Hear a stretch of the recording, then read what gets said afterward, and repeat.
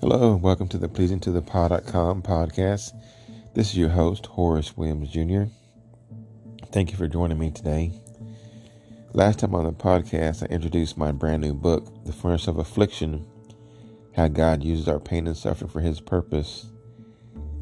And I shared the two-part introduction last time. So today, I'm going to pick up at chapter 1, but I want to just go back and give you the last couple paragraphs so I have a little bit of flow from the introduction. So here we go, the furnace of affliction. Despite what took place in the garden, God still desired to have an intimate relationship with us. That is why He sent His Son, Jesus, to die on the cross for our sins. His perfect sacrifice gives us the opportunity for fellowship with Him. Know that pain is not meant to destroy us, but to develop us. God wants to use us for His glory. However, to be suitable vessels for Him, we must spend time being transformed in the furnace of affliction. Not only that, but we rejoice in our sufferings, know that suffering produces endurance, and endurance produces character, and character produces hope. And hope does not put us to shame, because God's love has been poured into our hearts through the Holy Spirit who has been given to us. That's Romans 5, verses 3 through 5 in the ESV version. And here's a prayer that I shared in the book before we begin chapter 1. Dear Heavenly Father, I'm humbled to share some of my moments in the furnace of affliction with those who love you. Thank you for your desire to continue working on us, your children, molding, shaping, and preparing us for your glory. I pray that you will give those of us who are hurting, who have experienced suffering, your indescribable peace, a peace beyond all understanding. Guard our hearts, Lord. Give us the wisdom we need, which you offer up generously to everyone who asks. Encourage us every step of the way as we seek to live for you. May our lives bring glory to you and draw others to Christ. In Jesus' name I pray. Amen. Okay, here we go. Chapter 1. Dun, dun, dun. God uses our pain and suffering to divulge sin in our lives. As far back as biblical times, people often assume that suffering from some physical infirmity or difficulty was a direct result of sin in your life. If you have never accepted Jesus Christ as your personal Lord and Savior, God might indeed use pain to help you recognize your need for Him. You may attempt to camouflage the sins in your life by comparing yourself to the criminals and evildoers that litter our newscasts daily. However, as God states in His Word, that is not the standard to compare yourself to. For all have sinned and fall short of the glory of God. Romans 3:23. God's desire is for each of us to come to Him willingly and to seek forgiveness for our sins. Only then can we enter into a personal relationship with Jesus Christ. Because of Adam's sin in the Garden of Eden, we are infected with a sin nature. In fact, we were born with it. Now, before you object, consider this. Does a child have to be taught how to be selfish or how to tell a lie? Usually one of the first words a child speaks after mumbling out some version of mommy or daddy is mine. If you still refuse to admit you're a sinner, that may be the exact reason God has you in the furnace of affliction. He wants your attention. He desires to welcome you into His family. However, sometimes it takes painful situations to grab your attention and remind you that you need the Savior, Jesus Christ. Being a Christian is more than living a pretty good life while being kind to others or going to church regularly. God wants us to have a heart change, a willingness to live for and obey Him. If you are reading this book and have not admitted to God that you are a sinner and ask Him to forgive you of your sins and come into your heart, you are in for a lot worse than time in the furnace of affliction. Unquenchable fire. If you continue to refuse your need for the Savior, you are destined to spend eternity in hell. That is not my opinion. It comes directly from the Bible. Hell is not fiction or a fairy tale. Hell is a real place where all who have refused Christ as their Savior will spend eternity. Do not fear those who kill the body and are unable to kill the soul, but rather fear Him who is able to destroy both body and soul in hell. That's from Matthew chapter 10, verse 28. His winnowing fork is in His hand, and He will thoroughly clear His threshing floor. and he will gather his wheat into the barn, but he will burn up the chaff with unquenchable fire. Matthew 3, verse 12. God is holy, and he cannot tolerate sin. That is why he sent his Son, Jesus Christ, to walk the earth in human form and allowed him to die on the cross and rise from the grave 3 days later. It took the sacrifice of a perfect Savior to cover the sins of humankind. However, you must accept this gift of salvation, not only to be rescued from eternal damnation, but to live in concert with him. I pray that if you don't know Jesus Christ as your Savior, that you will confess your sins and ask him to be Lord of your life. Salvation is not a guarantee that your life will always be comfortable. I speak from experience on that. It does mean, however, that you have Almighty God living within you through the Holy Spirit. Christians are sinners too. At the age of 5, I knelt next to my bed with my mother beside me and asked Jesus to come into my heart. More than anything else, I knew I was deathly afraid of going to hell. However, throughout middle school, junior high, and high school, I had no heart transformation.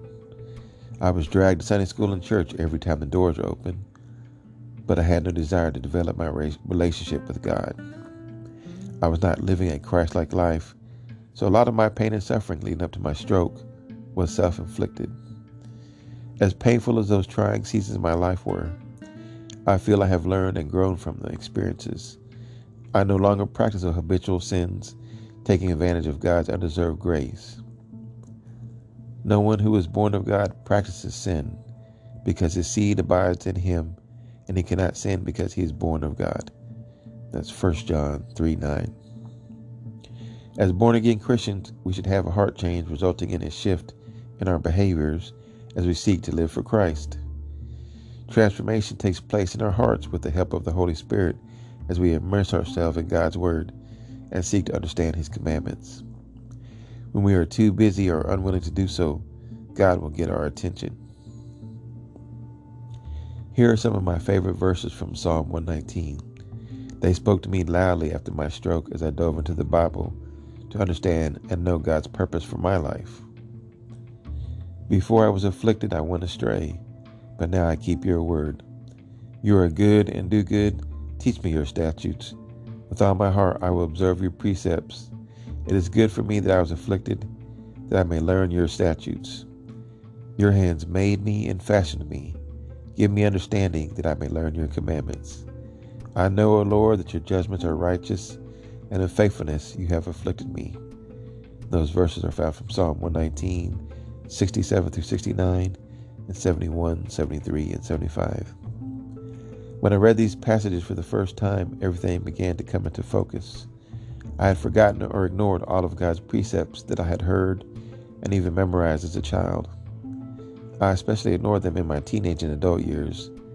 Ask any of my family members, or maybe you shouldn't.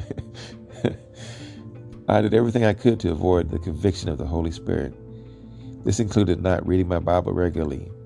I also resisted going to church as often as possible, and in doing so, I missed fellowship with other Christians and the teaching of God's Word. I kept busy with my work. I was convinced that I was doing the right thing and providing for myself. Meanwhile, I forgot that it was God who had blessed me with the talents and abilities to thrive in my profession. I lived a self-indulgent, believe only in myself lifestyle until it all came crashing down on me in the form of a life-altering stroke. The furnace of affliction is a constant tool God uses while we are here on earth. We will experience pain and suffering until he takes us to heaven to live with him. How long we spend in the furnace has a lot to do with how we respond to God's ongoing attempts to make us more like him. God does not want to make us a bunch of robots walking around saying, "Yes, Master, what can I do, Master?" God has given us a choice to live a life that pleases and glorifies him. God wants to purify us from sin. This is his first step in fulfilling his purpose in our pain. Our earthly bodies are dying a little bit each day. However, the Holy Spirit lives within us, convicting us of sin and empowering us to live for Christ. So let me ask you this. Can you give up those habitual sins willingly, or do you prefer some prodding from God? I highly recommend you surrender those sins.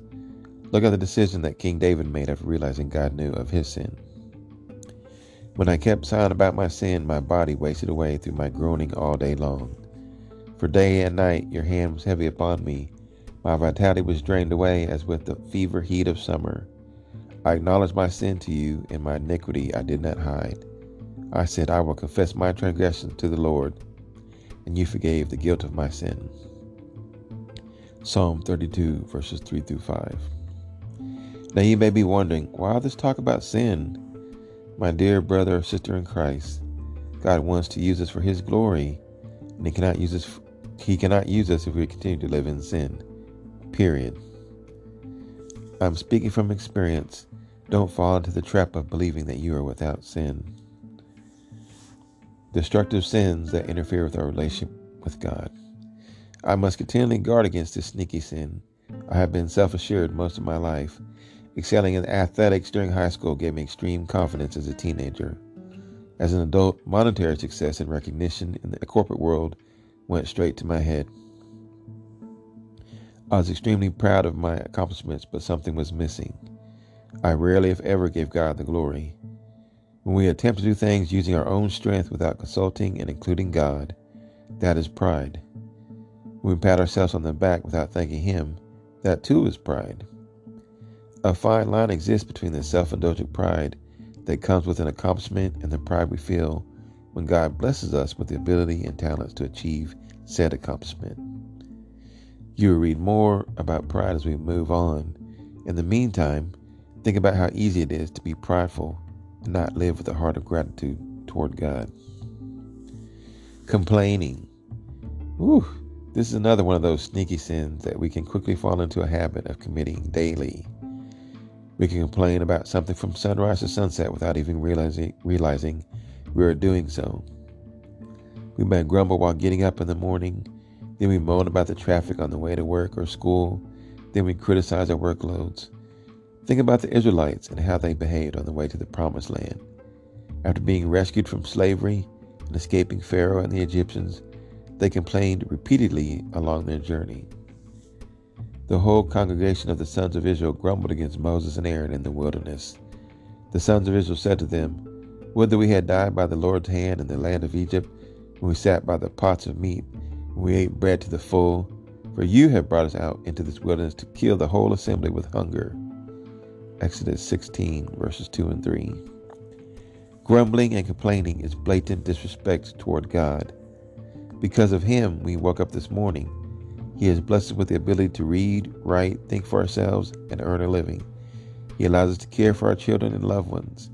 He has granted us gifts, talents, and abilities that we use every day. We choose to be disrespectful and dismissive of those blessings when we complain. Beware of the negative self-talk that permeates your mind and makes its way into the world. God hears everything you say, and He knows your heart. Complaining is a destructive habit that can quickly become a part of your DNA if you're not careful. It is not representative of who you are intended to be in Christ. Now the people became like those who complain of adversity in the hearing of the Lord. And when the Lord heard it, His anger was kindled, and the fire of the Lord burned among them and consumed some of the outskirts of the camp. The people therefore cried out to Moses, and Moses prayed to the Lord, and the fire died out. Numbers 11, verses 1 and 2. Do all things without grumbling or disputing, so that you will prove yourselves to be blameless and innocent, children of God, above reproach in the midst of a crooked and perverse generation, among whom you appear as lights in the world. Philippians 2, verses 14 and 15. Selfishness. Selfishness has been a lifelong battle for me. Some of the best times of my life were the years as a toddler before my younger brother was born. Sorry, JD. I was the center of attention for my grandmother and her best friend across the street as they helped care for me. They spoiled me rotten and gave me whatever I wanted, which most days was a ham boogie and Chi-Chi's, or in adult speak, a hamburger and Cheetos. Yum. 3 years later, when my first sibling was born, I had to learn the dreaded word, share. We shared a bedroom, we shared clothes, and we even shared the bathtub. Now don't get me wrong, this was nowhere near a Cain and Abel situation. I loved and still do love my brother dearly. We grew thick as thieves over time, and I missed him terribly when he joined the U.S. Marine Corps. However, I struggled with living selfishly for many years. It is only by God's grace that my selfish monster doesn't rear its ugly head daily. A painful realization is that selfishness is probably one of the reasons I have remained single for all these years. We must willingly purpose to live selflessly, putting the needs of others ahead of our desires, which I had long failed to do. Do nothing from selfish or empty conceit, but with humility of mind, regard one another as more important than yourselves. Not merely look for your own personal interests, but also for the interests of others. Philippians 2, verses 3 and 4. Pride, complaining, and selfishness are three sneaky or presumptuous sins that will directly affect our time spent in the furnace of affliction. The purifying process, though necessary, can be piercingly painful as God seeks to remove sin from our lives. Then I have a final quote at the end of this chapter. God wants to purify us from sin. This is his first step in fulfilling his purpose in our pain. At the end of each chapter, I have some what I call refining fire questions. You could kind of recap of the chapter and some questions that make you think about what we just read, what I just talked about. So the first question I have after chapter 1 is, are you hurting right now, or have you suffered painful situations in the past? What type of pain are you experiencing? Physical, emotional, or spiritual? Answering these questions is the beginning of seeing God's purpose in your circumstances. Question number 2. Have you accepted Christ as your personal Lord and Savior, asking him to forgive you of your sins and come live within your heart? If you have not, what is holding you back? And question number 3. Are you battling any sneaky sins? What sins are you battling that I didn't mention? What is God saying to you about those sins right now? Then I close chapter 1 with a verse. Search me, O God, and know my heart. Try me and know my anxious thoughts, and see if there be any hurtful way in me, and lead me in the everlasting way. Psalm 139, verses 23 and 24. Okay, well, that is the end of chapter 1 of the Furnace of Affliction. I'm going to stop there for now. I hope you enjoyed it. I do want to mention that in anticipation of the Amazon Prime days coming next week, my book is on sale, so you can purchase the paperback for 50% off. You can download the entire ebook for only 99 cents on Amazon.com, or go to my website, pleasingtothepotter.com. I hope you have enjoyed this reading. I pray that you are blessed by these words that God put in my heart. Have a wonderful day. Keep your eyes on Christ, and God bless.